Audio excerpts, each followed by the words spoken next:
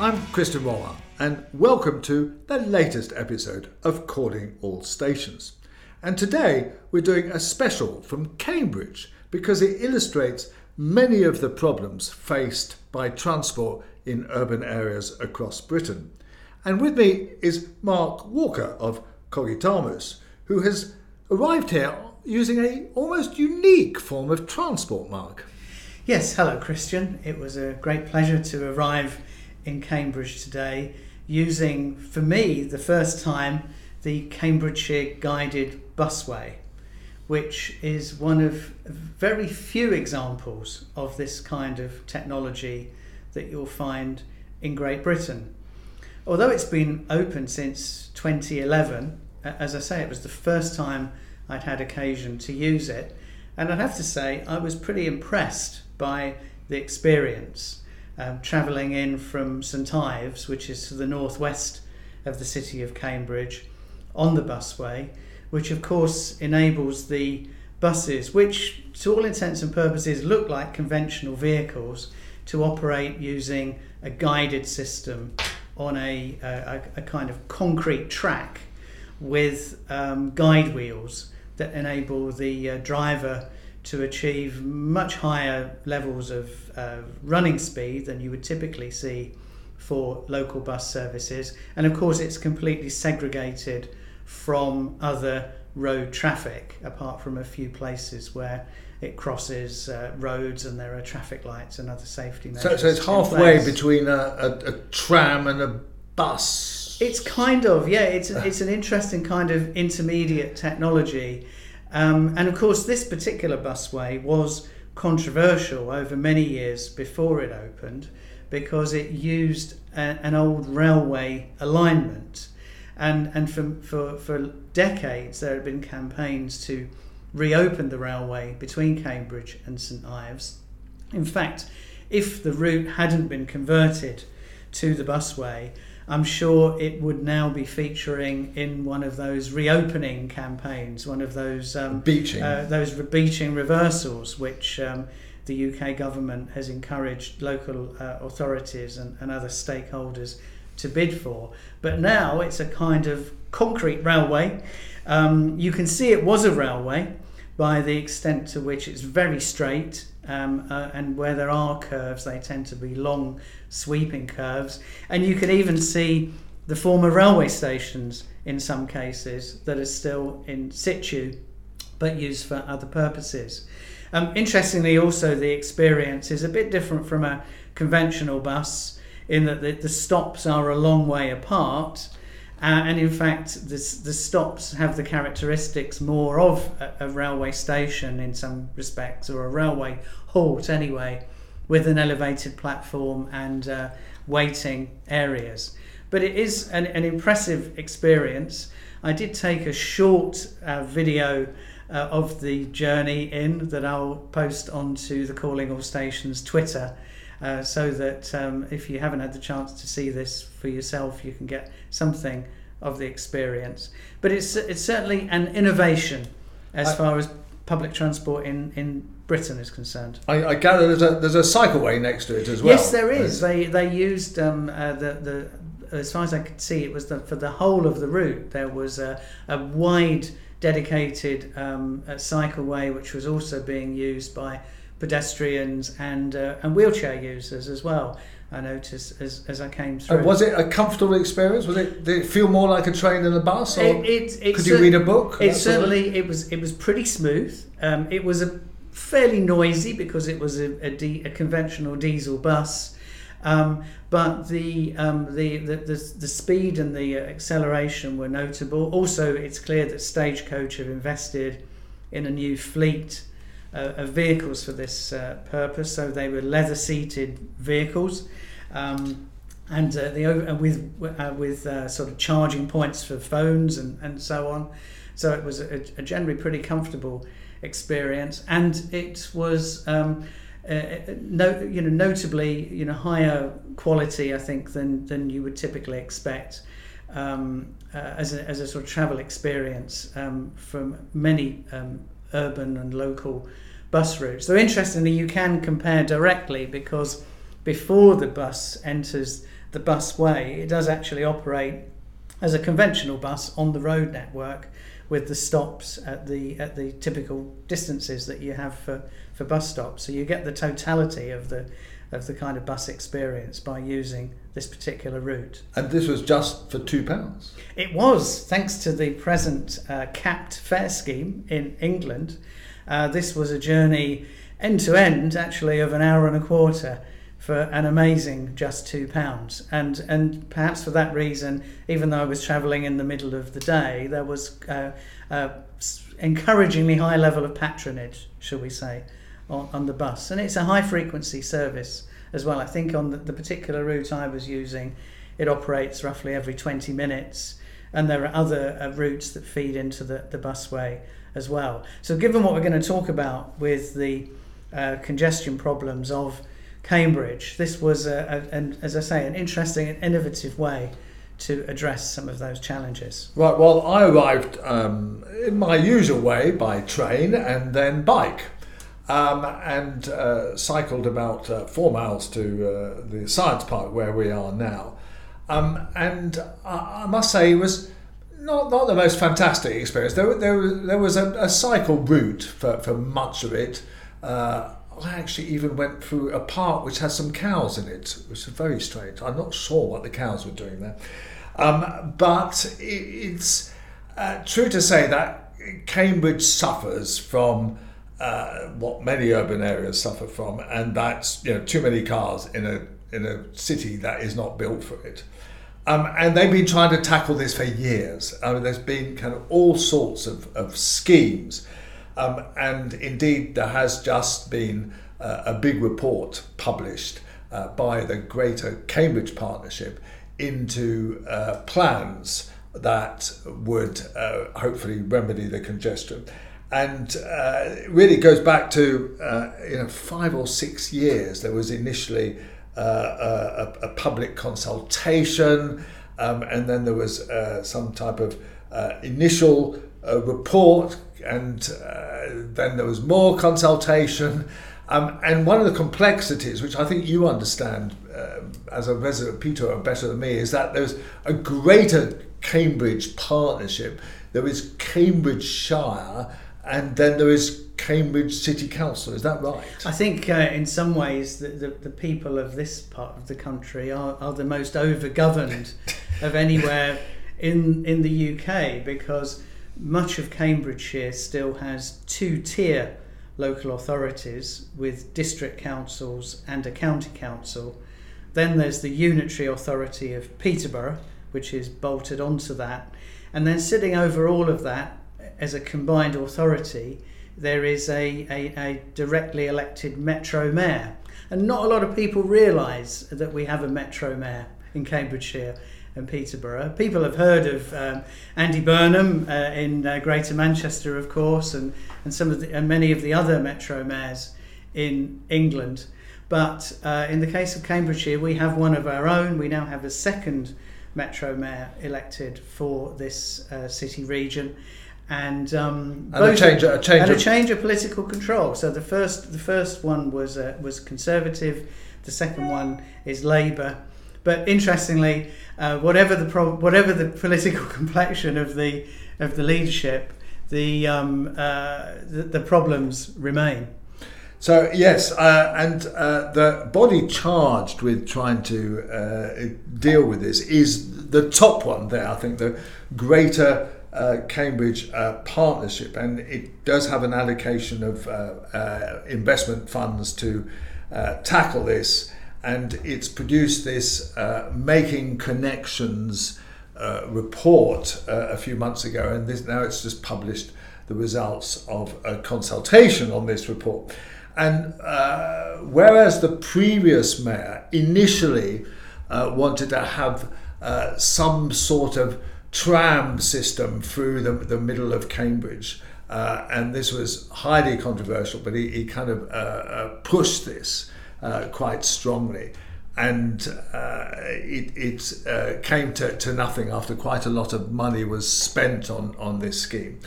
And so the idea was they went back to getting another report. I mean, honestly, Mark, This is a 217-page report. You can imagine, all done by private consultants. You can imagine what that cost. And this is it's come up with a series of proposals. And at the core proposal is that have much more frequent buses, that have measures for walking and cycling, although they haven't actually really specified precisely what. And to pay for this, they would have a congestion zone in the middle, as per London, which would then, the money for that, or a lot of money for that, would go to paying for the improved bus services. And these are always controversial, aren't they? Congestion charges. Absolutely. And of course, so what has the consultation come up with?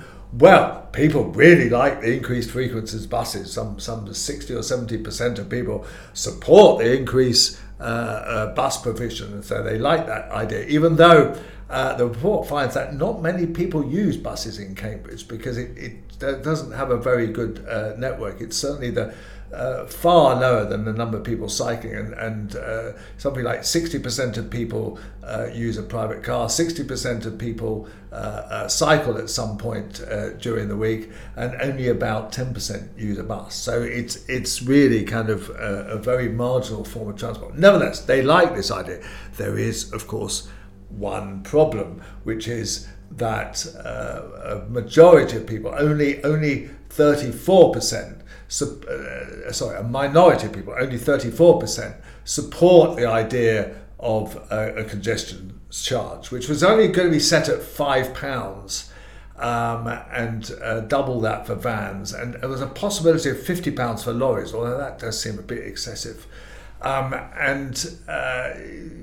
is a lot of subsequent debate about this, and now they're coming up with a variety of proposals. One issue is that it covers Addenbrooke's Hospital and the other hospitals in the area, and people are kind of objecting to that idea that you have to pay to go go towards the hospital by car. So they've come up with a variety of proposals about either letting certain people off who might, and then you have exemptions, but then, how many exemptions do you have? How do you enforce them, and so on?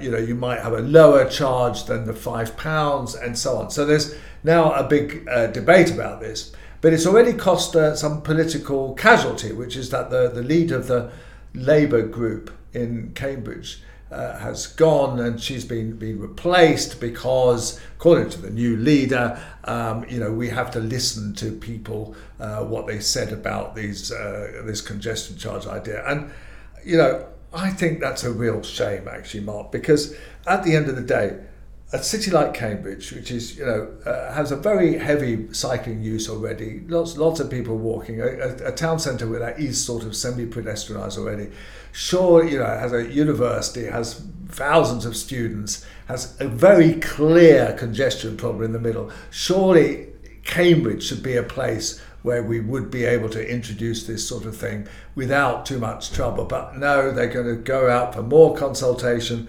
more problem, and nothing, as the local paper says, is going to happen for quite a while.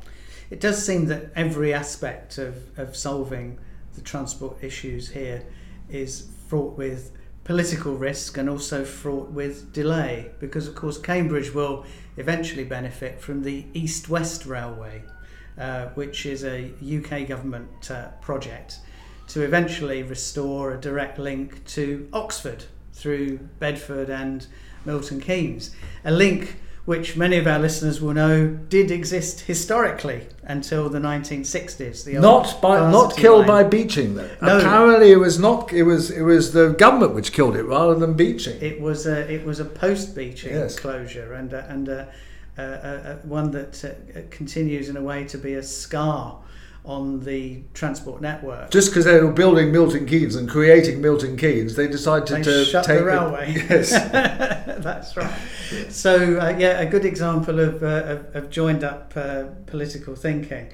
But there is controversy, of course, around the alignment for the part of the East-West Railway, which has to be in effect built from scratch on a completely new route between Bedford and Cambridge, very controversial, and some recommendations on a proposed alignment were published only a few weeks ago. But will this lead to yet another round of consultation and prevarication? We will see. There's much fuss about this because the 65 homes have to be demolished apparently for this, which is not an enormous amount for a very important piece of infrastructure, but that's caused a lot of fuss. It hits Bedford town centre quite dramatically, doesn't it? It hits Bedford town centre, and then there's also worries that it's going to carry freight. So, yes, of course it's going to carry freight, because it might well be a route onto Felixstowe and the like. But people are always coming up with, we'd like to see more freight on trains. They always say that, and yet, of course, if it's going to go past their backyard, they really don't want to see it. So, there's these issues, and just to sum up this whole thing, I just think it's all part of the fact that we don't have a coherent national strategy around this issue, around decarbonisation, about the importance of transport, about any of it. We've never really had a proper kind of transport policy. Instead, we react to all sorts of kind of NIMBY considerations, and politicians cower in the face of consultations.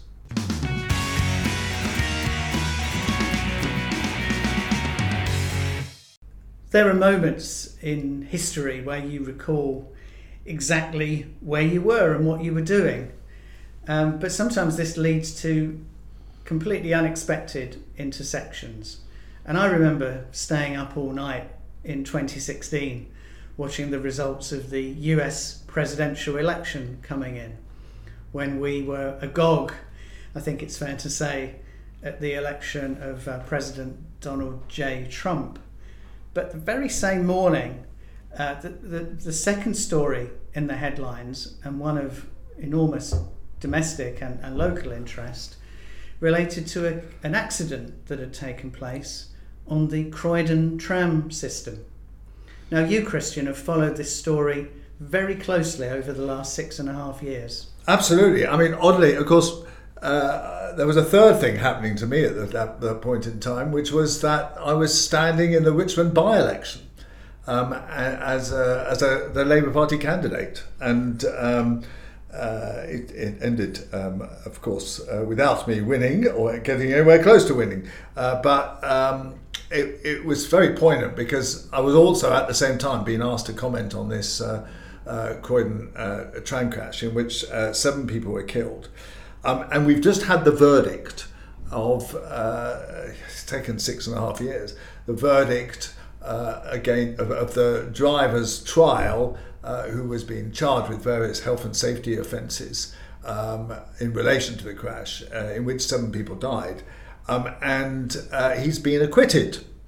Meanwhile, Transport for London and the TOL, which is the First Group subsidiary which operated the tram, have actually both admitted liability under health and safety legislation and so on, and so they will obviously be fined in that respect. But the driver was acquitted, and I've just written a piece for actually Inside Croydon, which is a website, but I've also written various articles over the years about this for Rail Magazine and elsewhere. And I've actually chaired the fact that the driver was acquitted. Now, one might ask why, but when you've looked at this accident in detail, you see that it was an organisational, structural issue that resulted in the disaster, not a simple mistake by the driver. So the driver clearly did make a mistake, but he was put in a very difficult position. This was an odd bit of railway. So what were the underlying causes then for the accident? Well, the underlying causes, there were 2 really.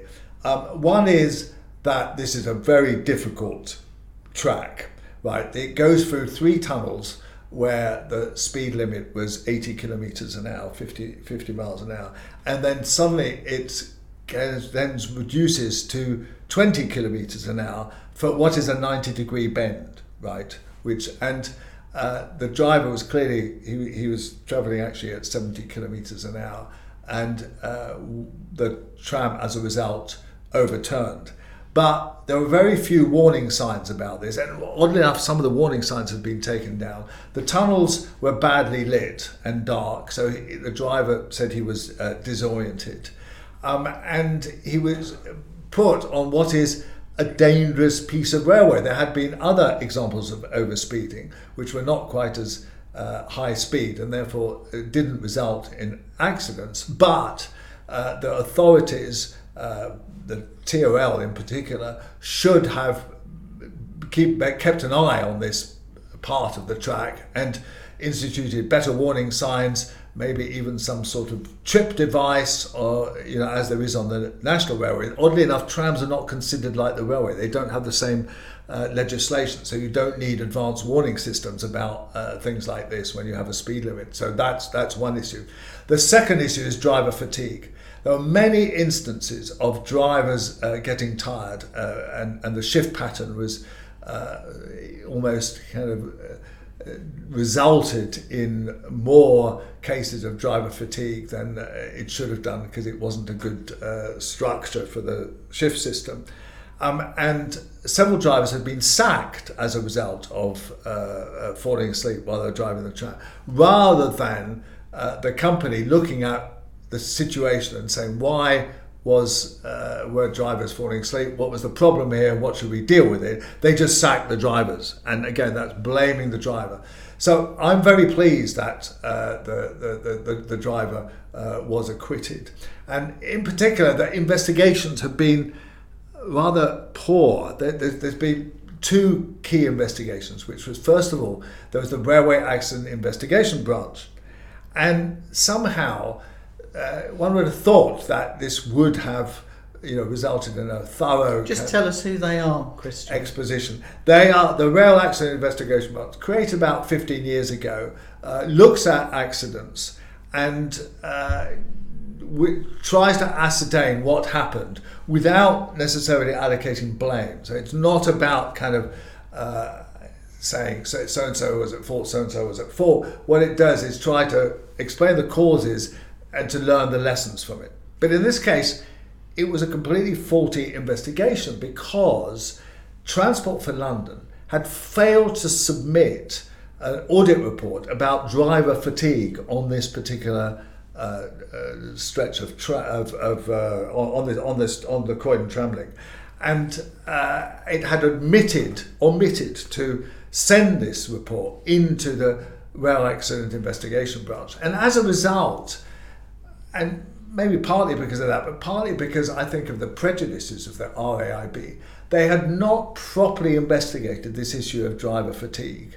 And they had to actually, once this report was uncovered by campaigners for the bereaved, and a guy called Michael Liebricht, who was an assembly member who was actually head of a committee on safety at the GLA, he uncovered this audit report and put it into the RAIB, and they had to then kind of add an addendum to their initial report. So there was a lot of failings in the investigation, and then the second investigation was in the inquest. But the inquest then took this ruling called the Norfolk ruling, which is that it said we can't investigate matters that have already been investigated by the RAIB. And so since the RAIB inquiry was inadequate, the coroner's decision not to investigate matters that it had already partially considered meant that certainly the bereaved families are still angry about what went on, and of course the failure to come up with answers to exactly how this happened, what were the real contributory factors, and how do we ensure that this doesn't happen again. So it's a very unsatisfactory kind of outcome. Have protocols been put in place to learn the lessons from the underlying cause? They've certainly improved the driver fatigue issue at the Croydon tram link. They've also taken remedial action about this very sharp curve and so on. but I'm not sure that the overall bigger organisational issues have been properly addressed to ensure that something like this doesn't happen again. So there's still kind of concerns about it, and it does highlight some failings in how we actually look at these sorts of accidents. And of course there is a long and perhaps ignoble tradition of blaming the workers for accidents on transport systems, isn't there? Absolutely, and there's a long railway history of that. I mean, stretching back literally to the 19th century, where it was always easier to blame an individual driver, an individual signal person or whatever for having caused a particular disaster, when people were actually put in a position where one mistake could lead to a very major disaster. And over the years, the lessons for railways have been learned. So, I mean, we do have a very good safety record now on the railways with, as you know, since Potter's Bar in 2002, there's only been 2 accidents, one caused by faulty set of points in Cumbria and the other in Scotland, which was caused by a landslide in which people have been killed, and a total of 6 people have died in railway accidents since 2002. That is an amazing record when viewed against the history, when even when you and I kind of were setting out in our work in writing or working in the railways in the 1990s, there were still quite frequent accidents, and certainly in the 1960s, 70s, 80s, there were fatal accidents virtually every year. So that has greatly improved, but Croydon tram disaster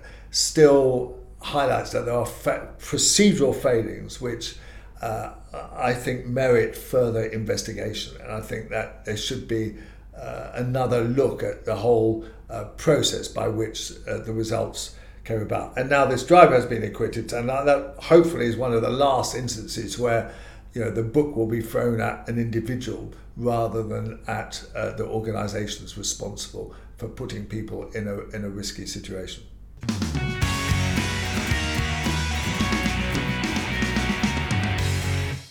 Here's Christian's final thought from the Departure Lounge. Well, it comes from Motor Trade News, not a magazine I often look at, but come across this article which asks, could public transport passes ease congestion?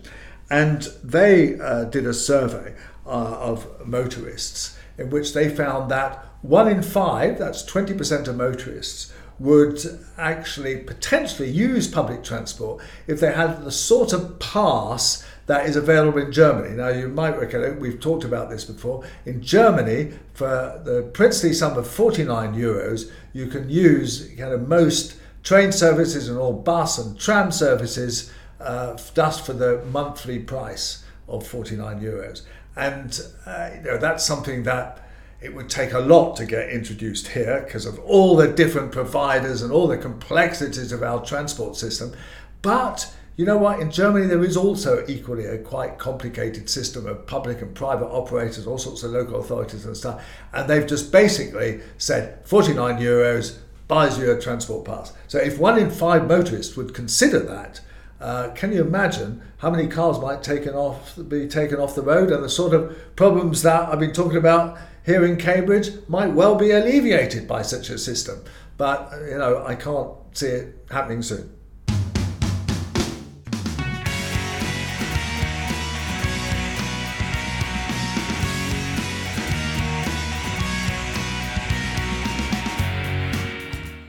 Calling All Stations with Christian Wolmar is a Cogitamus Limited production. If you've enjoyed this episode, please give us a 5-star rating with whichever platform you use. Do follow us on Twitter. Our handle is @AllStationsPod.